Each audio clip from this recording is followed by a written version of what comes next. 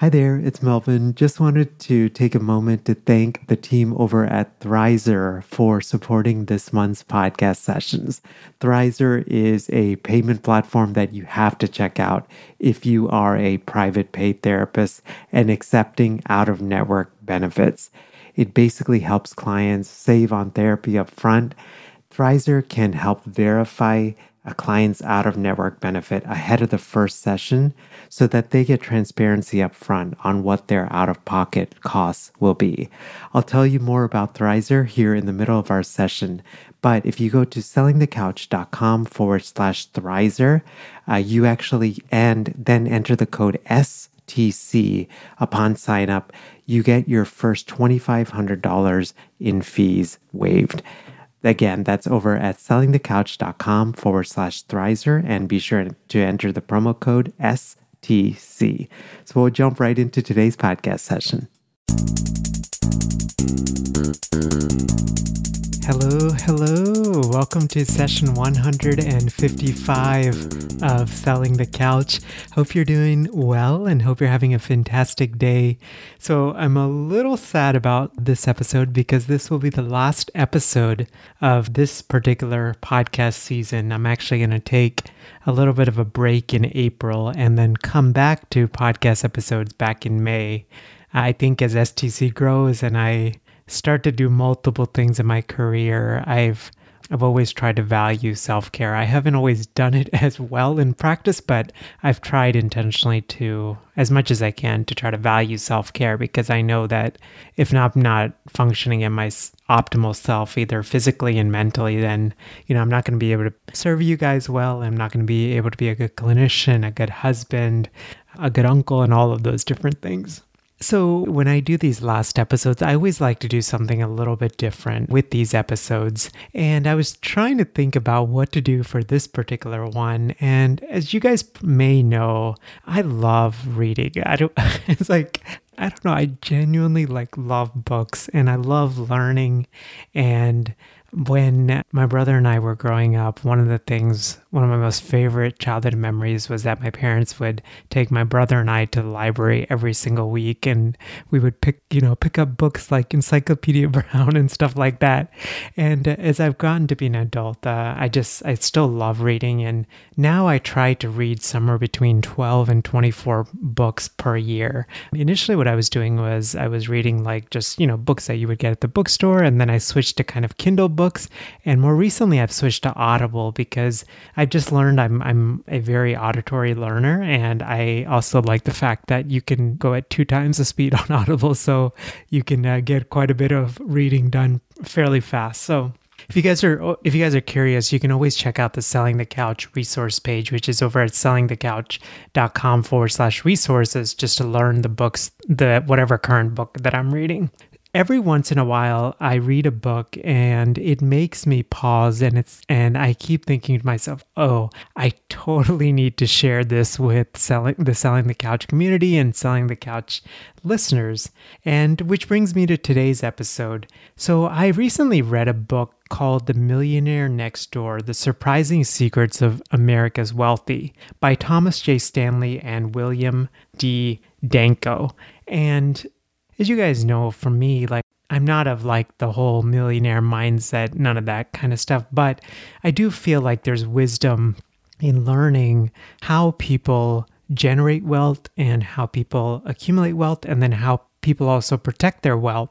And because for me, as you guys know, I'm the son of immigrant parents. My parents worked extremely hard. They were very frugal, and I'm so grateful for all of those lessons that they taught to me. But understandably, a lot of things around retirement and wealth building and all that stuff, they were new immigrants, and so I can't fault them or anything like that. But we just never learned any of that stuff, and I definitely didn't learn any of that stuff in school. So I've always had this interest in personal finance. I don't know when it started, probably I think toward the end of grad school.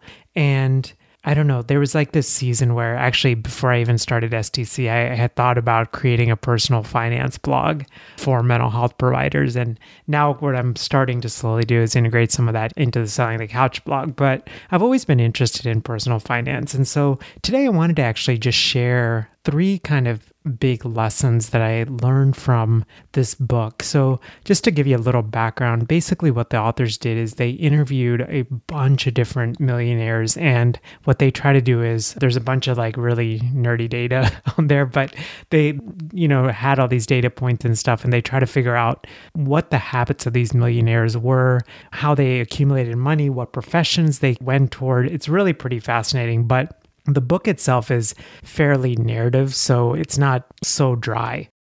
Today's podcast is supported by Turning Point HQ.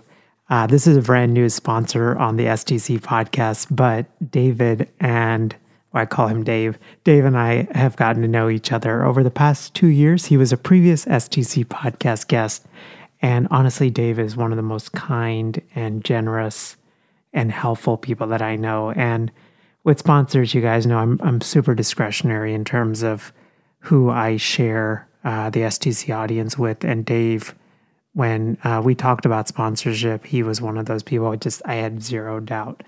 And so Dave is a financial planner specifically for therapists, and his whole mission is to transform your relationship with money.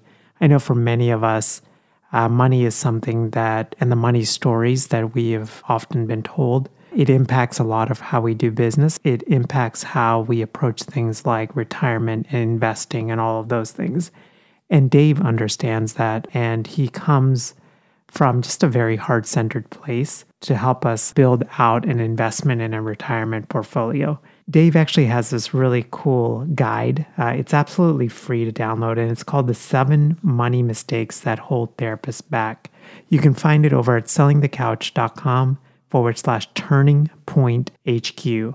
And that guide has a lot of the things that can hold a lot of therapists back. And actually, if you go through that link as well, you get $200 off any service that Dave provides. So let's jump right into today's session. So I wanted to share 3 things, but you guys know me, I'm a little bit overachiever, so I had a bonus one as well. But the 3 things I wanted to share is 3 key takeaways. The first key takeaways, I'm going to share the takeaways and then I'll go a little deep into them because I know that sometimes you guys like to write things down. So the first one is we need to think both offensively and defensively when it comes to our income. The second thing is most millionaires don't live the lifestyle or the consumption patterns we think they do. And the next one is that millionaire parents don't provide economic outpatient care for their children. And then my bonus tip is one of the key things that these researchers found is that millionaires actually selected certain professions. And I was like, when I started reading that chapter, I was a little surprised. I think you will be as well. So let's get right to that first point. The first point is we need to think both offensively and defensively when it comes to income. So I don't know what it's like for you, but for me, my whole understanding of wealth and having an income is all about offensive mindedness, right? So I need to create income channels, and it would be ideal if I could create multiple income channels. So basically, I need to do what I can to generate the most amount of income possible. Now, to be honest, I had thought about it, this other thing I'm going to mention right now, but I'd never fully grasped it until I read this book. And so what the authors say is that a lot of millionaires, they think offensively, definitely, but they also think defensively. And in fact, they actually put more of an emphasis on defensively. So basically, what we want to do is we want to figure out legal ways to minimize the taxes that we pay.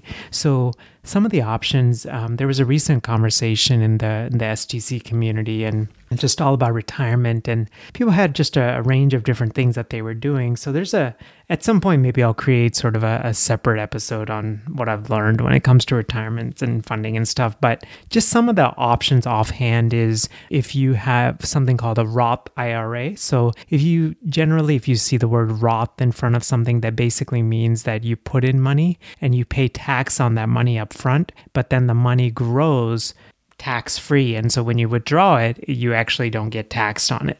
So especially if you are quite a few years from retirement, there's a lot of advantages to doing Roths. So there's the Roth IRA, there's, if you're a business owner, of course, so there's things like the SEP IRA, and then one that I'm looking at and likely going to be starting investing into, which is called an individual 401k. So this is if you're a sole proprietor, for example. There's even something called an HSA, a health savings account. So if you have a high deductible on the insurance, on the health insurance that you carry, you can actually put money aside in a health savings account. And the really nice thing is that it counts as, definitely check with a qualified expert because I don't play one on a podcast. But the way, when I'm recording this right now, one of the nice things with an HSA is that it grows, you can put in money and it's tax-free, and it grows tax-free. And then when you withdraw, it's tax-free. The only thing is that money has to be used for health-related expenses. So, but it's a pretty cool vehicle. And then the nice thing is whatever money you contribute can actually lower the total taxes that you pay.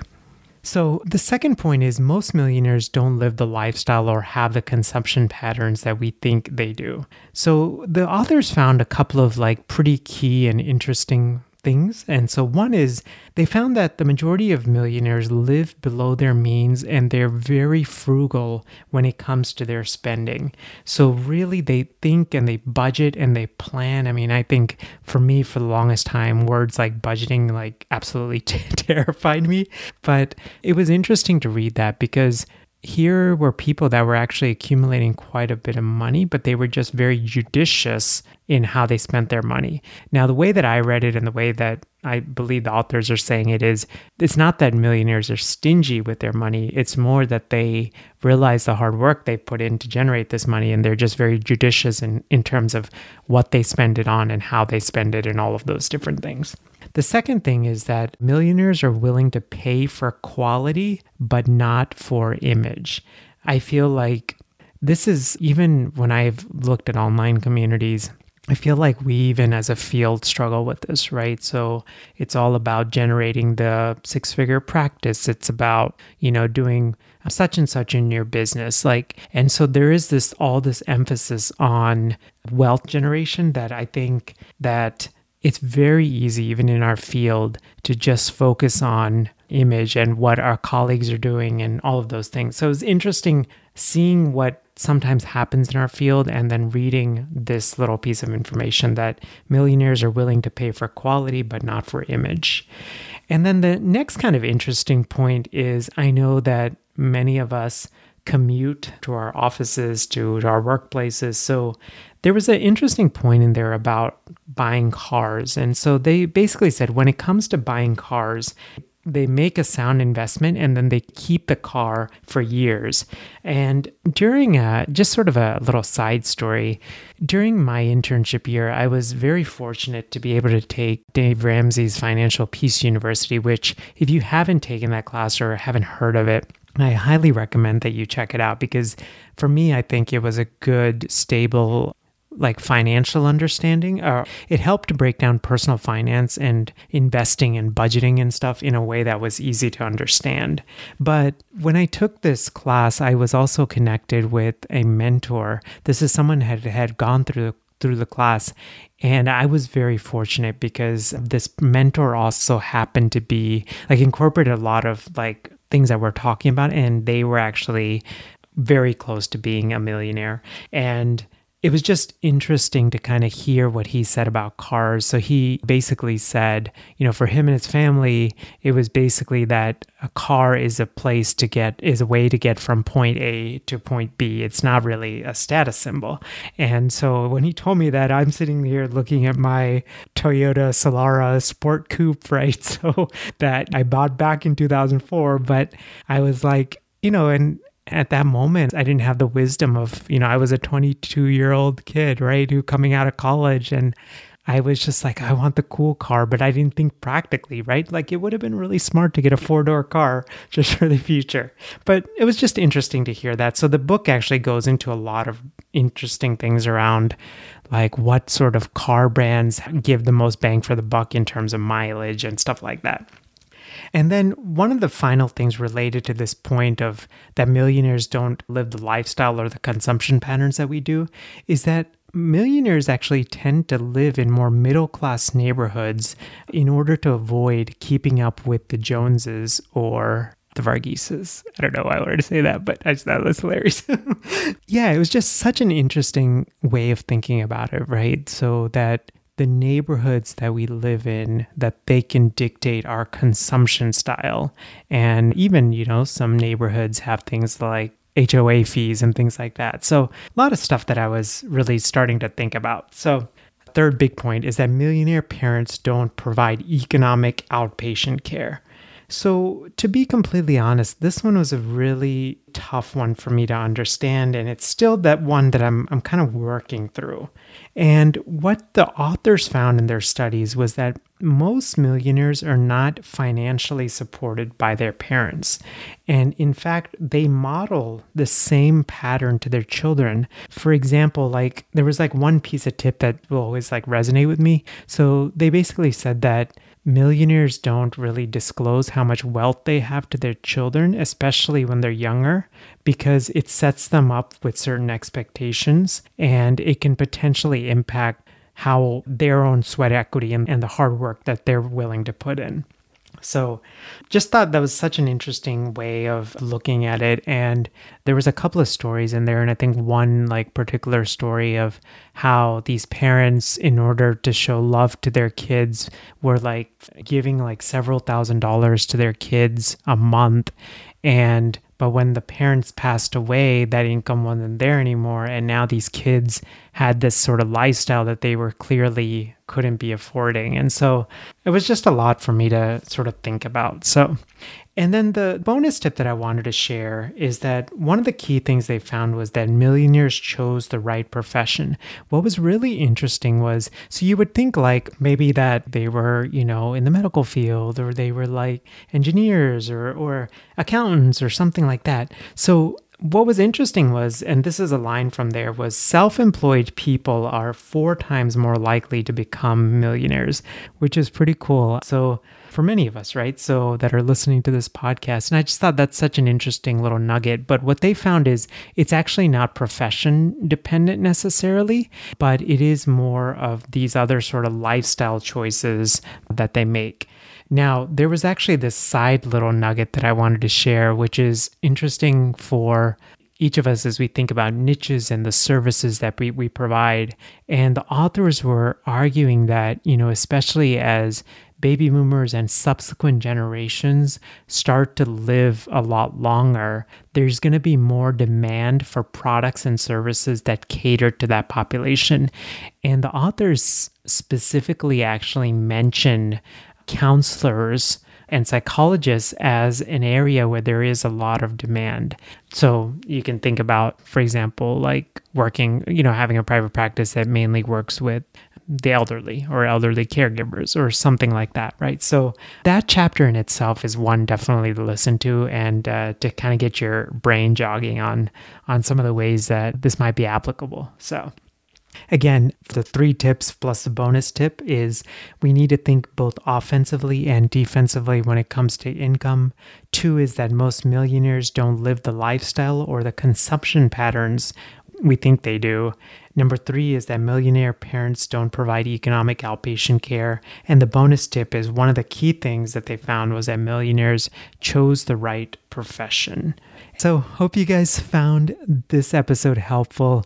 Before I sign off, I just wanted to say thank you so much for continuing to listen to the podcast.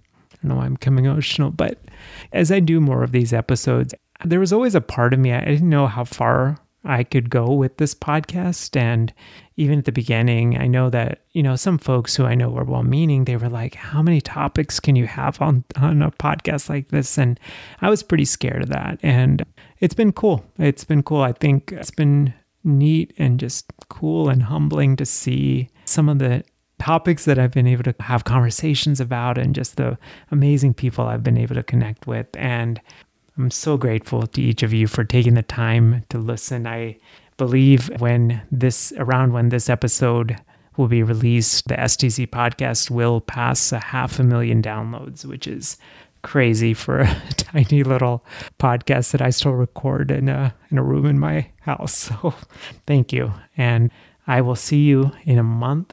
Before we wrap up, just wanted to take a moment to thank the team over at Turning Point HQ for supporting today's podcast session.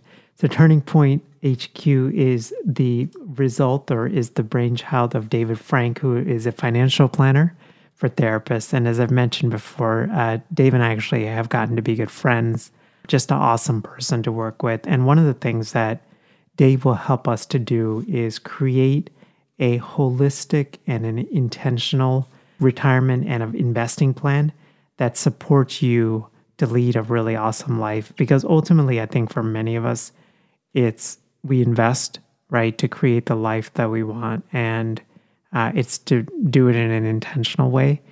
And Dave, honestly, is just one of the most heart-centered folks that I've ever met. And you're absolutely going to be in good hands with him. You can learn more about Turning Point HQ and the awesome services that they provide over at sellingthecouch.com/Turning Point HQ. And if you go through that link, Dave actually created this 7 financial mistakes that therapists make. It's a free downloadable, and you can download it right there. And then you also get $200 off any of the services that Dave provides. Be sure to mention that you heard it on STC. Have a great rest of your day, and I will see you in a month or so. Take care. Thanks for listening to the Selling the Couch podcast. For more great content and to stay up to date, visit www.sellingthecouch.com.